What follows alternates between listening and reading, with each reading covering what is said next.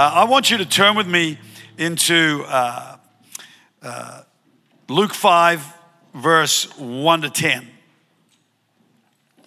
Luke 5, 1 to 10. And I'm going to travel through this scripture in what's called an expository way, meaning we just travel through the scripture. This isn't like me choosing a topic and then finding scriptures around that topic. This is about actually going through a passage of scripture and letting the word do the teaching for us. But in this passage, I have preached this particular passage many times before in the world of stepping out in faith. And if you've never read a book called Faith by Phil Pringle, I'd urge you to get a hold of that book. It's going to help you. That's the currency of heaven. That's how God moves. He moves in an atmosphere of faith, not complaining, not sincerity, not moaning or whining or trying to do anything to get God to move. The only way that you're going to find God actually moves is when you believe God. And when you say, I'm going to believe God, you're tempted to complain, you're tempted to moan, you're tempted to do anything else to try and get God to move. But faith is what's going to move God. And so that's what this passage and that's what this month's theme is all about. It says in Luke 5, verse 1, so it was, as the multitude pressed about him to hear the word of God, that he stood by the lake of Gennesaret. It's a great day when the preacher is so good and the hunger in the people is so high that it's a great multitude pressing around Jesus to hear his teaching, to hear, not to see miracles, but to actually hear the word of God. And he saw two boats standing by the lake, but the fishermen had gone from them and were washing their nets. Then he got into one of the boats, which was Simon's, and he asked him to put out a little from the land, and he sat down and taught the multitudes from the boat. When he had stopped speaking, he said to Simon, launch out into the deep and let down your nets for a catch. All right, so here is Jesus asking a man to use his business, which was fishing, and his fishing boat, that he could stand on or sit on and preach from to a multitude of people. So I have found over the years that many people with their businesses or with their finances have provided us, myself and Mick and all of our location pastors, all of our preachers all around the world, like thousands of them, with a platform from which to preach. Sometimes it's television. Sometimes it's a building, a stage. Sometimes it's podcasts. Sometimes it's Instagram. It's whatever there. It's a Bible college. But they have been provided for by people who have given and made sure that we've got a platform to speak to people on. And that's what Jesus did. But then it says he stopped speaking. He spoke for a while. There comes a point where we've learned enough. We've got enough knowledge, but I think sometimes we're educated beyond our capacity to obey. And I think he stopped speaking so that we can implement what we've been taught. And we might want more teaching, but maybe he wants more action. Yeah. And so he stopped speaking and he said, okay, Peter, now you launch out on the deep and let down your nets for a catch. I like this because this is Jesus not abusing the idea that he's used your platform, your business, to preach the word. He wants to bless you now. You've blessed him. You've looked after him, given him your boat, and he's about to pay the rent. It's not like he's just going to use you and then not bless you. When he says, I want to use your boat, get ready for blessing. If he says, I want you to supply something from which the word of God can travel into the world, anticipate that what platform you've supplied for him is going to come back to you in great blessing. He is not a dodgy business person who's going to try and get something out of you without returning it back to you. And he's in the world of abundance. Believe me, he is Mr. Generous. So he says to Peter, however, it's not just going to fall through the roof. You got to go out and possess your reward. the reward isn't just going to come. You say, well, where's my reward, Jesus? He says, I want you to launch out into the deep and let down your nets for a catch. So that's going to take a step of faith, because this guy has worked hard all night and caught nothing. It's been a dead-end street. His business has not worked that night. Now, here's the thing. Jesus teaches in one manner, but then he says a specific word to Peter. And that's how God does things. He teaches in a general manner on faith, like I believe he was doing there, and then has a specific prophetic word of knowledge, piece of insight for Peter to act on. And it's where, it's launch out into the deep. It's when, now. And the strategy is let down your nets with the intentionality of for a catch. So he's given him, in a very simple sentence, 3 different elements to do with guidance. I've been a pastor for 40 years. I've heard a lot of people say to me, God told me. Here Jesus is speaking to Peter. And I have found that sometimes people will say to me, God has told me, because they don't want me to have an opinion about what they're saying they want to do. They're trying to shut me down.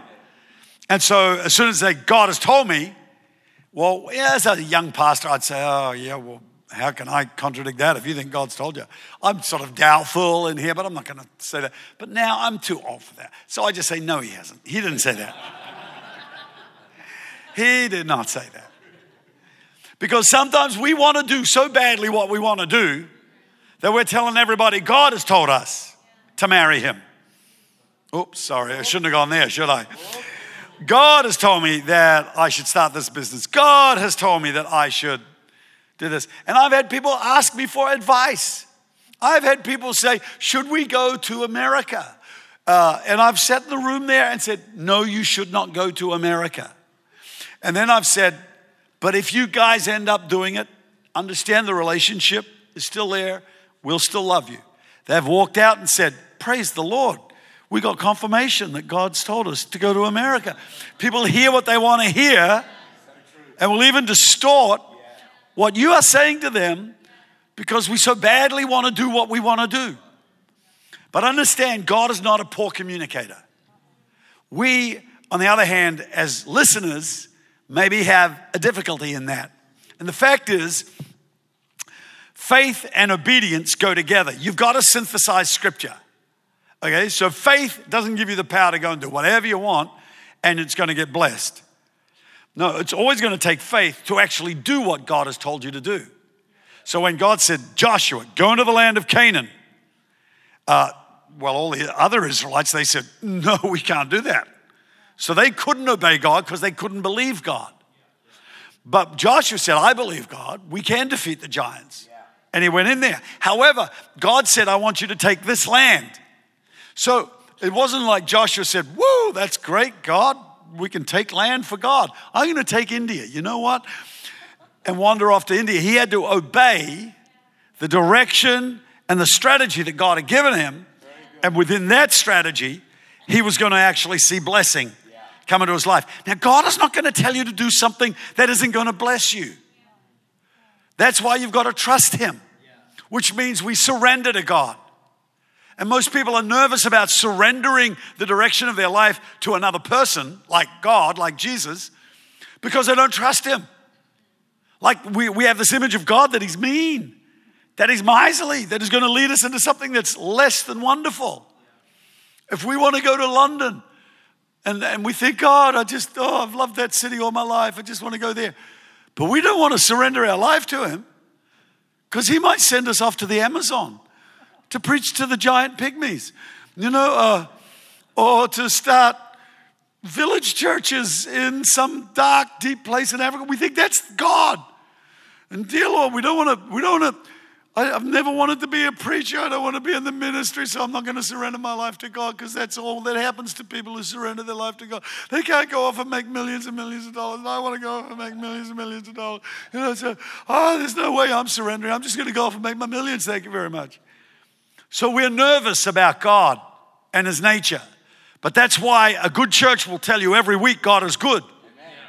And that God is on your side, and that his only ambition is to bless you. It's not to do anything else but to bring blessing into your life. And some of us live with a religious hangover of thinking about God as being this guilt-bringing, shame-giving, miserly, stingy, mean God. That's the other guy. That's the other guy. He sometimes dresses up like God, puts on religious garb, quotes scripture and all that kind of stuff, but it's not God, it's the other guy. It's an ass dressed up like a lion. In the book of Narnia, you see this ass. You know what I mean, a donkey, yeah. Dressed up like a lion, but he's got an ass nature. And the devil will try and pretend to be God. That's why Paul says God hasn't given you a spirit of fear, because we need to know that it's not God who makes you afraid. He's a loving God. He's a good God. And so here you can surrender to the Lord. But deep in our psyche, there's something that also is a bit of a rebel. It doesn't like giving up the rulership of our own lives. That's when God has to break us in. Like if you get a wild horse, that horse is good for nothing unless it's broken in. And you can't ride it. You can't do anything with it. You can't pull anything with it or carry anything on it. It won't drive a plow. It's useless. And many people are basically, they're wonderful people, got a lot of worth, obviously, but to God, they can't be used because he can't ride them. And God wants to ride us. When we first got called by God to come in 1972, I was a youth leader in a little church in New Zealand, actually, in Christchurch, which was having a revival. And I was one of the youth leaders. And we had a speaker come, and he was amazing.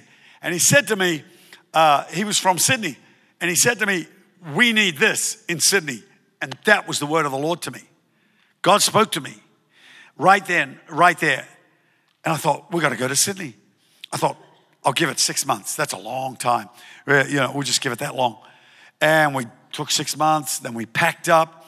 And these guys said, we've got a position for you when you come. I said, whoa, okay. So we landed in Sydney, in here, lived in Taramura, and we had a hall at Kissing Point Road, which was the kindergarten hall, I think.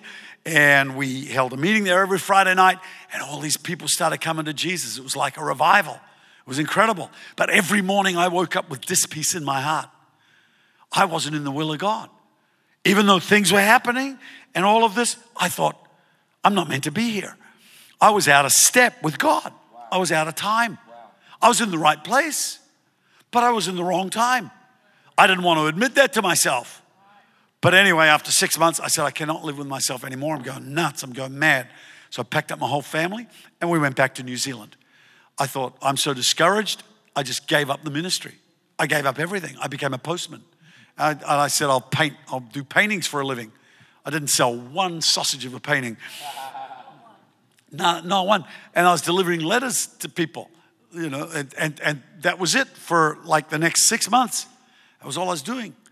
And then it was actually about a year, and I was still going to church, had a little connect group, which was a complete miserable failure.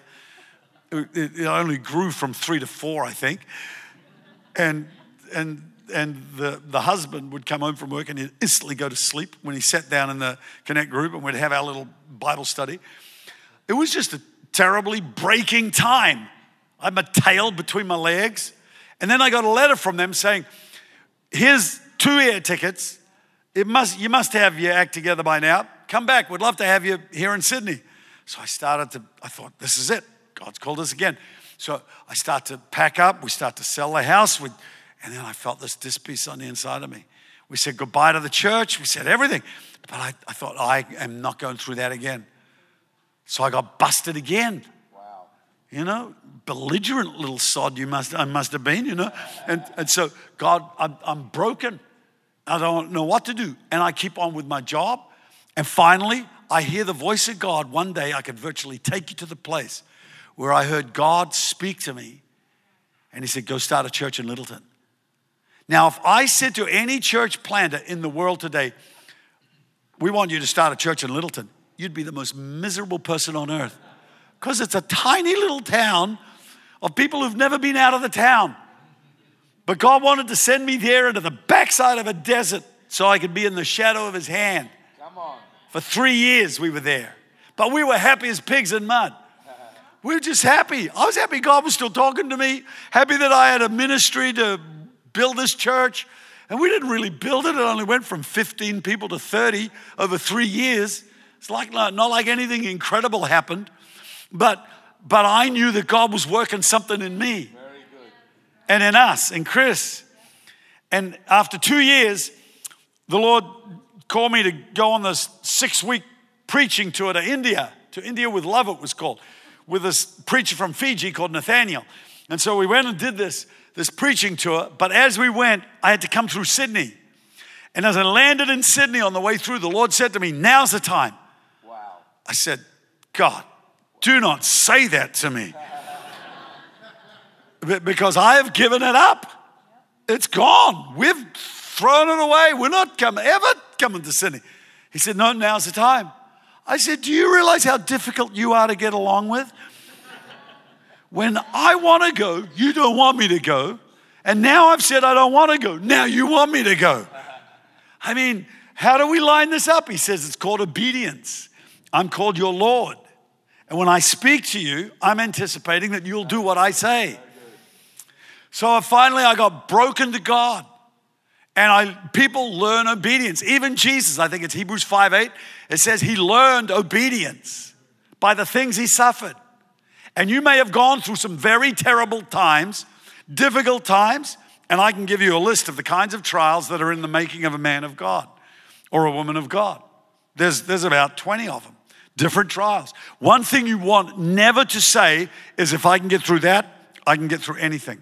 Never say that. God is listening. And he's got a monster up there called anything. So you will travel through things that are the making of you. But God, who has started a good work in you, will complete it. The fact that he has begun it is a pledge that he will complete it. He wouldn't have started it if he wasn't going to finish it. And so he starts this work. He starts molding you, taking you through some incredibly challenging times. And you can hear about a trial and go, yeah, oh, well, that's great, that teaching about trials. And then it actually happens in real life. Things that just, you think, how could this have ever happened? But you find yourself in the middle of God bringing you to do what he said. He said to Simon, launch out into the deep. Yeah. Simon had a problem with it, but he did it anyway, which is an awesome way to be. So here, understand this, that God takes you to that point of learning how to walk with him, obey him, so that you can be led into blessing. Now, here's the thing. I want you to understand that God wants to guide you. But there's these other areas of faith and obedience that come into play before you can actually follow that guidance. Because an expert in an area doesn't think that Jesus knows what he's talking about. I have sat with businessmen, one very successful businessman who was a big figure in our Rise and Build program many, many years ago. And we sat there and he said, you know what? I sometimes feel this inkling that I should do something like that. And my rational, successful, expert brain, because I've been in this business for years and years, made a lot of money, and I think, no, that's not a great idea. And I go away and I try other things and they don't work until I finally end up coming around after a year of failure and I do this thing and it works. I said, well, that's called the Holy Spirit talking to you, guiding you. When you pray, you need to actually listen for the voice of God. I want to talk to you just very quickly about how to get guidance, how to hear from God, how to be guided by the voice of the Lord. And the voice of the Lord is not voices in your head. If you come to me and you say, oh, I'm hearing voices, that's weird, people. I said to my psychiatrist recently, is it weird that I hear voices in my head? And he said to me, my psychiatrist said to me, you don't have a psychiatrist. That's a trouble, isn't it? That's a problem when you're hearing voices like that. Sorry. Some of you are still trying to figure that one out. I mean, like, what do you mean by that? Okay, so the deal is, it was a joke, people. It wasn't. I don't have a psychiatrist. I don't. Okay, just reassuring you. So it's not voices in your head. It's a knowing in your soul. If the knowing is not there, if that knowing is not there and you haven't got a clear guidance, then you take a step. You make a decision. And in the formation of that decision, the Bible says the steps of a person are ordered by the Lord.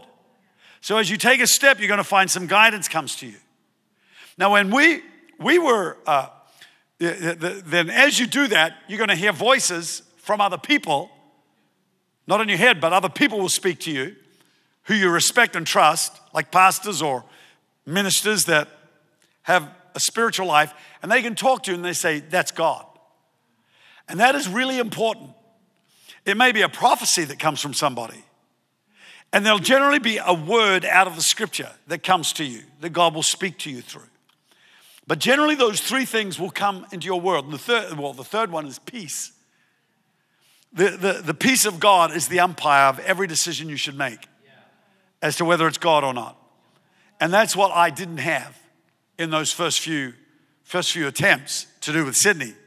But then finally, when we did come, we still had a huge warfare when we landed in Sydney. Huge, unbelievable. I was vomiting every day with the stress, but I had peace in my heart. The spiritual warfare was unbelievable. I would wake up with depression, anxiety, discouragement, all kinds of things. And talk about voices, definite voices, like this is never going to work. It's never going to happen. You don't open that overhead projector box. Just because you bought it doesn't mean you're going to have a church. You better take it back now because you're going to waste your money. Buy a typewriter, buying all these little things for the church. And every time it was like trying to open the box was murder. Just the static in the air, this warfare, this opposition to us starting. And like I say, I was getting sick all the time. I had a job as an insurance salesman for 6 months, making sure we had money coming in. And then the church was exploding.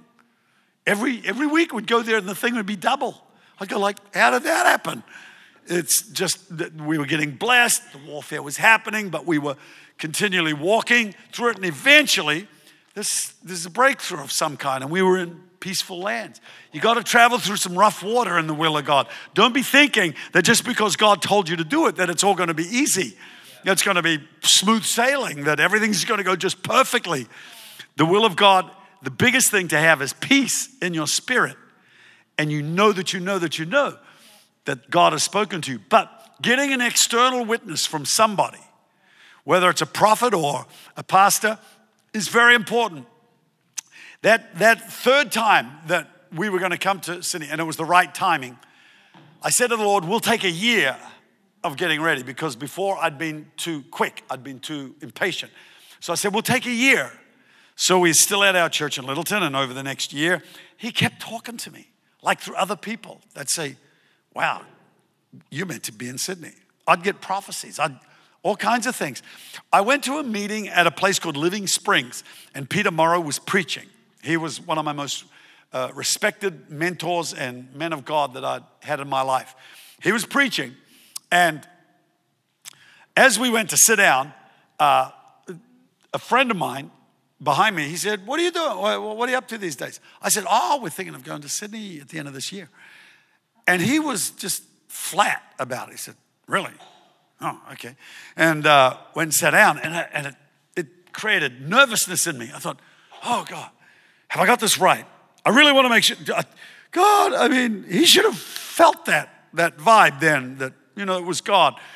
And as I sat down, Peter started preaching, and pretty well straight away, as he started preaching, he was preaching out of Samuel about David when it had lost everything at Ziklag to the Amalekites who'd come and raided his city while he was away. And David said to the Lord, before he went out, he looked to the Lord, he said, shall we pursue? And as soon as I sat down after that, Peter's preaching full on. He's going, and when David said, shall I pursue? Did I not say to him, pursue, pursue, pursue? I said, okay, God, I got it.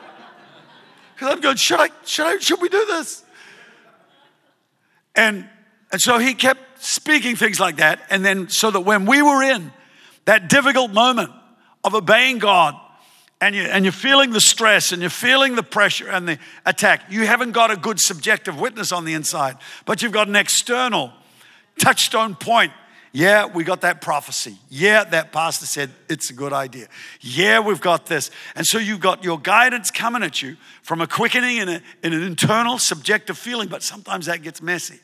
So to have guidance from without as well is super important so that we're actually following the Lord. This has been a long explanation of Jesus said to Simon, right? But I want you to know that when Jesus speaks to you, you're going to know his voice. You can surrender to it. It'll give you peace. You'll need faith to do it. And you'll walk into a miracle of blessing in your life. Know this, that I think that many believers, and this is why I'm exercised, I guess, to speak this word.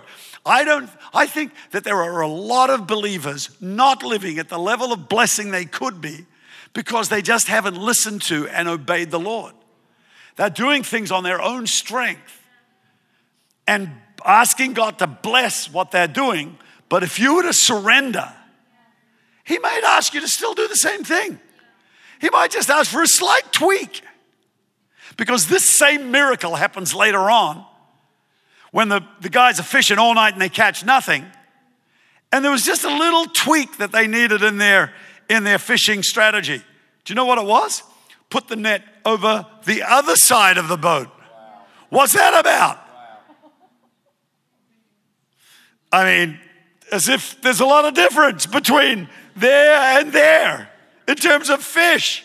But apparently, obedience brings blessing.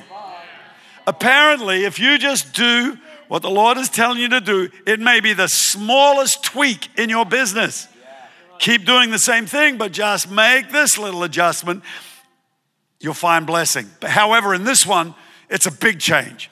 Because he says to Peter, launch out into the deep, step out, and let down your nets for a catch. All right. They'd been washing and cleaning their nets. The nets are networks. The network of relationships in our churches, connect groups, women's groups, Bible college groups. All the groups are networks. Networks are, I got somebody at this side of my life, fellowshipping with them, somebody I'm responsible to, my connect group leader, my pastor, somebody I'm responsible for, that I'm leading, that I'm picking up and taking home and taking to the dentist and looking after. And your connect group becomes a net that embraces a brother, and he feels the love, and it works. And that's what it is. It's a love network. And so the idea is to drop those nets into the deep with the intention of taking a catch. And so if everything about our connect groups and about our church services and about our groups is to win lost people so that people can feel the love of God and they can be won into the kingdom of God. That is what Jesus was saying. I want you to take out your nets, because he was going to teach him a lesson about catching fish. So Peter goes out, and it says there in verse, look down to where he actually starts going out. Verse 5. But Simon answered and said, Master, we've toiled all night and caught nothing. Nevertheless, at your word, I will let down the net. One little letter difference. I'll let down the net. But Jesus said, let down your nets. Plural. Amazing what one little letter difference can make. His obedience was imperfect. It was partial. It was patronizing. It was like, oh, all right, I said I follow Jesus. All right, I'll just do what you want me to do. I want to do everything you want me to do. I'm just going to put out one net. I got to clean the things. I got to get them unknotted. I got to get them untangled. So he's unhappy. I reckon he's unhappy. He's grumbling. He's like, oh, yeah, follow Jesus. What a stupid idea that was. Yeah. In front of all my friends, they all going home. I want to go home. I want to have bacon and eggs, which is pretty liberated for a Jewish person. And so, I'll just throw it out here in the shallows. What would he know? See, there's nothing. I said the deep, Peter, out. He said, oh, you want deep? I'll give you deep. Then he's off out of the middle of Lake Galilee, which is 7 miles wide. He's 3.5 miles out. Is this deep enough? And throws out the net. He says, see, there are no fish out here. Suddenly he looks down. There's a huge school of barracuda. Then there's a school of snapper coming in there. Then there's porpoises. Then there's a big orca whale sticking its nose in there. There's geese flying in there out of the sky. The whole net is getting blasted with, that's a little exaggerated. Anyway, I'm just getting carried away. The net is full. It is so full it is breaking. If he had put down nets, he wouldn't have this breaking problem now. That's why we need as many connect groups as we possibly can get for a coming revival. But here it is. It was breaking the net, so he calls another boat. He says, there's too many fish. We're sinking. And so he pours all the fish in his boat, and then he pours the rest of the fish in the other boat, and both boats start sinking. Both boats start sinking. That's the biggest catch Peter ever had in his life. The biggest thing that could ever have happened in his business happened on that day. You never want to think that Jesus doesn't want to bless your business. That wasn't like a spiritual thing. That was his business, was catching fish. And he helped them have the biggest catch he had ever had in his whole life. That's Jesus' nature. He can't do things halfway. Even if he tried, it's always going to be more than enough. He tries to feed 25,000 people, and there are basketfuls left over. He tries to supply some wine at a wedding, and it's just, like 180 gallons of it, of the best wine. Some people have got this miserable view of God that whatever he's going to give you, it's just enough. He satisfies your need, not your greed. Just because it rhymes doesn't mean it's good theology, people. I know he doesn't like greed, but I tell you, he's an abundant God. He is never going to supply just a little bit. Now, Peter falls to his knees. He says, dear God, I'm so sorry. I didn't believe this could ever happen. I'm a sinner. I can guarantee you that if they had just pulled up 2 fish, Peter would not have gotten on his knees. It was the sheer abundance of fish that he caught after failing in that area of his business that night, that he saw this and he thought, how could that ever happen? How could I ever sell that many houses? How could I ever sell that much insurance? How could I ever have this many clients for my financial business? How could I ever have seen this many people come into my restaurant? How could this have ever? God's plan is huge blessing, that you never have an empty table in your restaurant, that you never have an empty chair in your dentistry place, that you never have an empty cash register in your coffee cart thing, that you never have any lack of heads of hair to cut in your hairdressing salon. God wants you to be blessed and to have 20 hair salons, to franchise McDonald's hairdressing. Amen. The hamburger cut. Thank you, Jesus. Amen. 2 buns on the side of your head, we'll call it the Princess Leia cut. Whatever. All I'm saying to you is that it brought Peter to his knees in astonishment at how good God is when you surrender to him, step out in faith, even though you got some misgivings, some doubts, some anxiety. He said, we've worked hard all night, caught nothing. Nevertheless, I'll take a shot. I'll go. None of the others did, but he went out and he had this catch. At the end of the day, Jesus said to Peter, he said, Pete, this actually isn't about fishing. I know that's pretty amazing what just happened. He said, but actually, throughout the centuries to come, there's going to be a lot of people who will work hard all night and catch no one. Be a lot of churches that are trying to reach the lost. Be a lot of groups that want to bring people in. If they'll follow me, if they'll listen to my voice, and if they'll actually step out in faith, they'll win souls for Christ. Fear not, from henceforth you'll catch men. I have a feeling that there were 3,000 fish in that net that day. Because on the day Peter stood up, 3,000 people came to Christ. He got a visual image that would never leave his mind. Every time he stood up to preach, he would see those fish pouring into the boat. Every time he stood up. I'm a useless fisherman. Mick Sabat can tell you that. I have been fishing with him.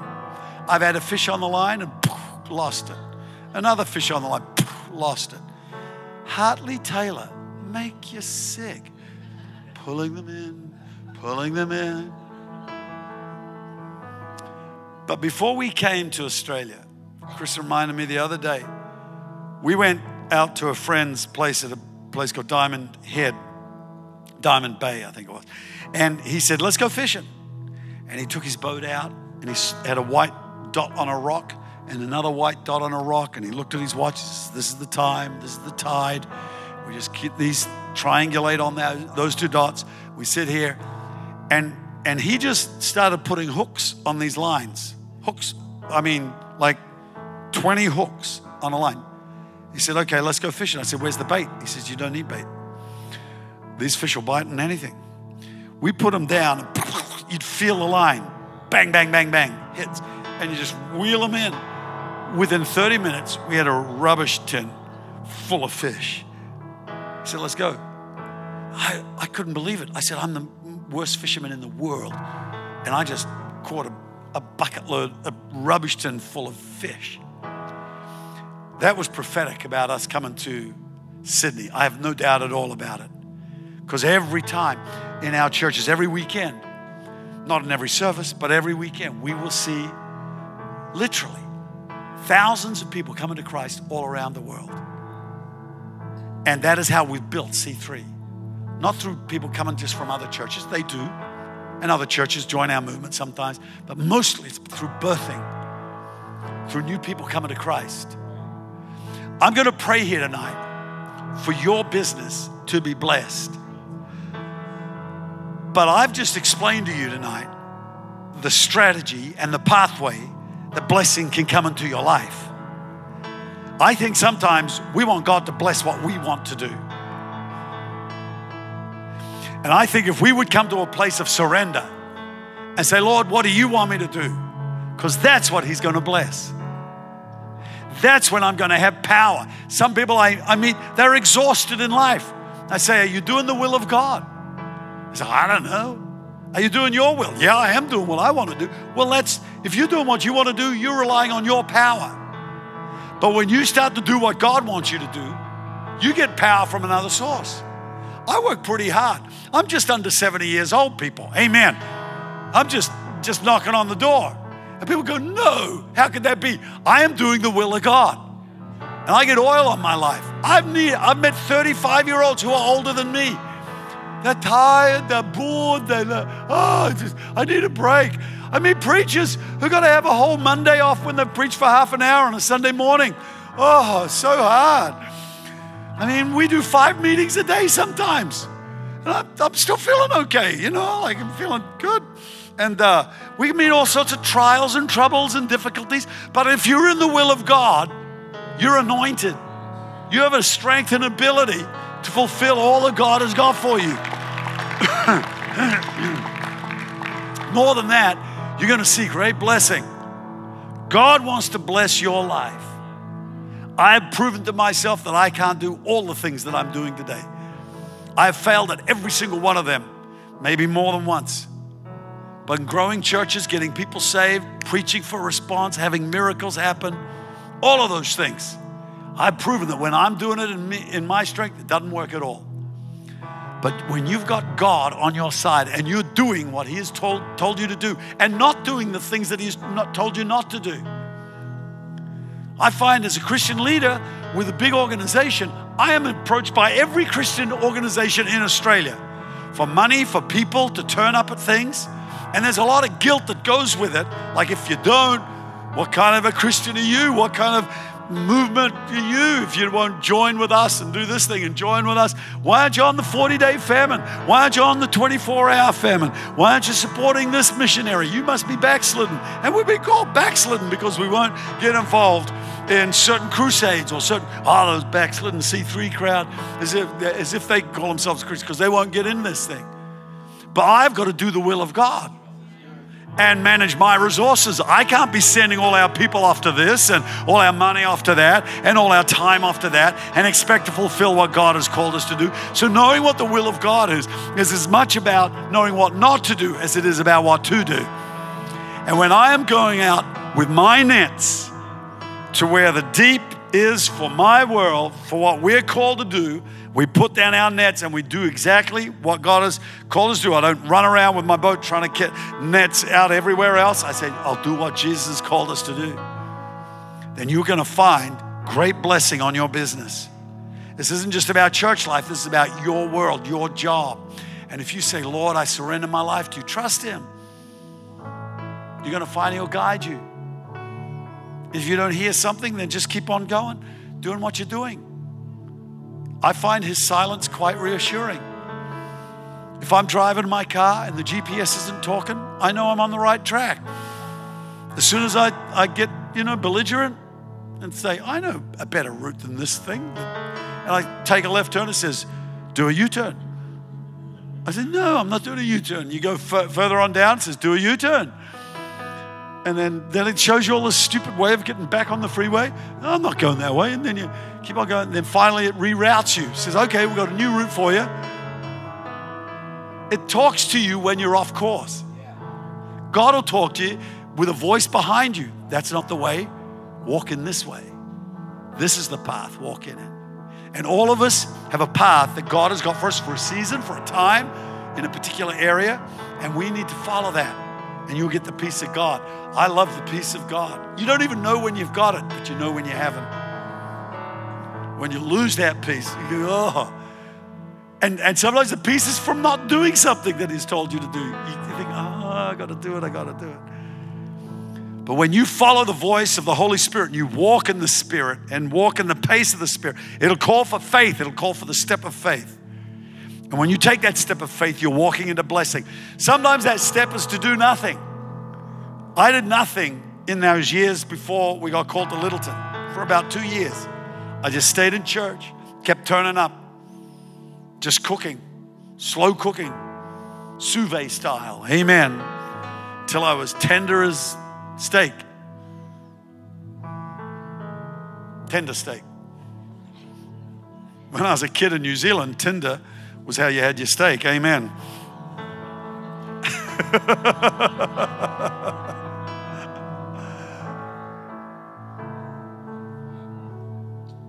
I can feel the presence of God here.